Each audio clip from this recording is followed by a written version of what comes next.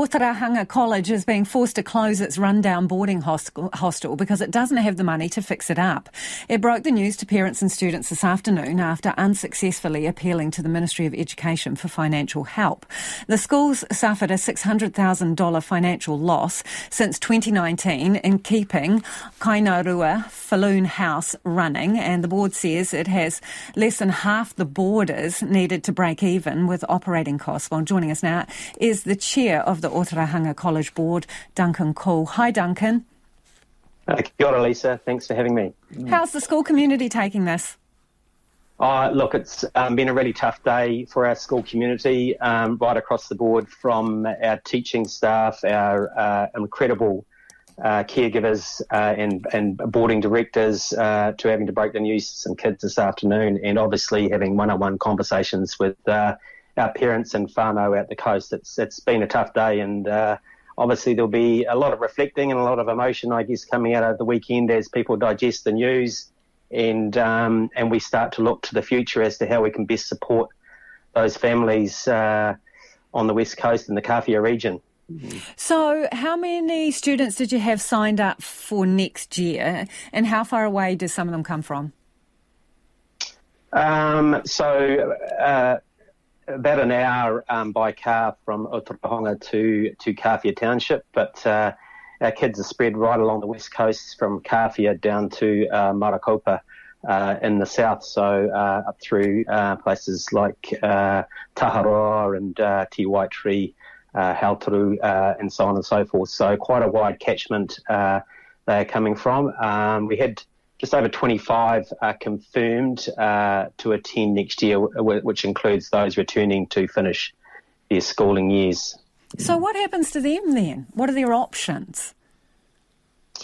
That's a very, very good question, and it's something that we've been at the centre of our, I guess, thinking and our decision, to be frank. It was a very difficult one, but we've had some initial discussions with the ministry and challenged the ministry that despite our efforts over many years to keep this open and having to draw from our general operating funds, there's been nothing forthcoming, and we would like them to actually come to the table and find a solution.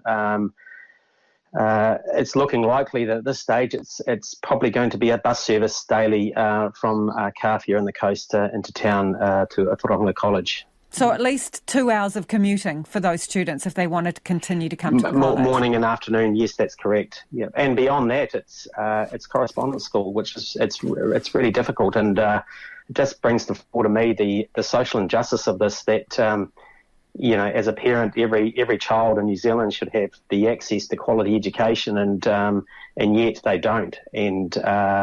And we as a board have probably worn that and operated with such a social conscience to the extent where it's becoming detrimental to the overall college in terms of continued and compounded losses and our ability to function, as a college going forward. So because you're losing hundreds of thousands of dollars propping the hostel up.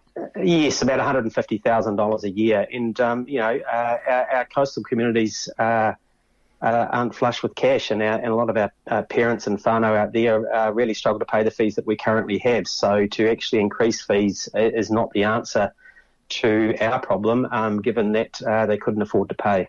How much do you pay for a term in the hostel? We're currently at about $7,500 per year per student. Yep. Yeah, and that's a real struggle for some families. Yeah, it's not small coin.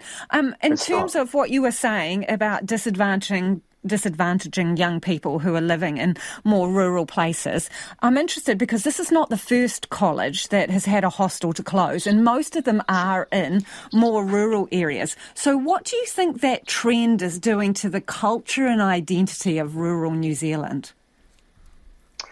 It's doing a couple of things, and this will be no surprise to many listeners. But I think we have very much, I guess, those that can pay and those that can't pay in New Zealand, and so those that can pay are looking for opportunities for education elsewhere, and those that can't are left, out in the cold, so to speak. So. It's not good for the fabric of these communities, and I've got a list of them here, whether they're and they span from Northland to Southland East Coast, the West Coast. It's very widespread, and I think as rural populations decline and people move to bigger cities, it's having an impact on the quality of the education that and the access to education in our rural areas in New Zealand, which needs to be addressed.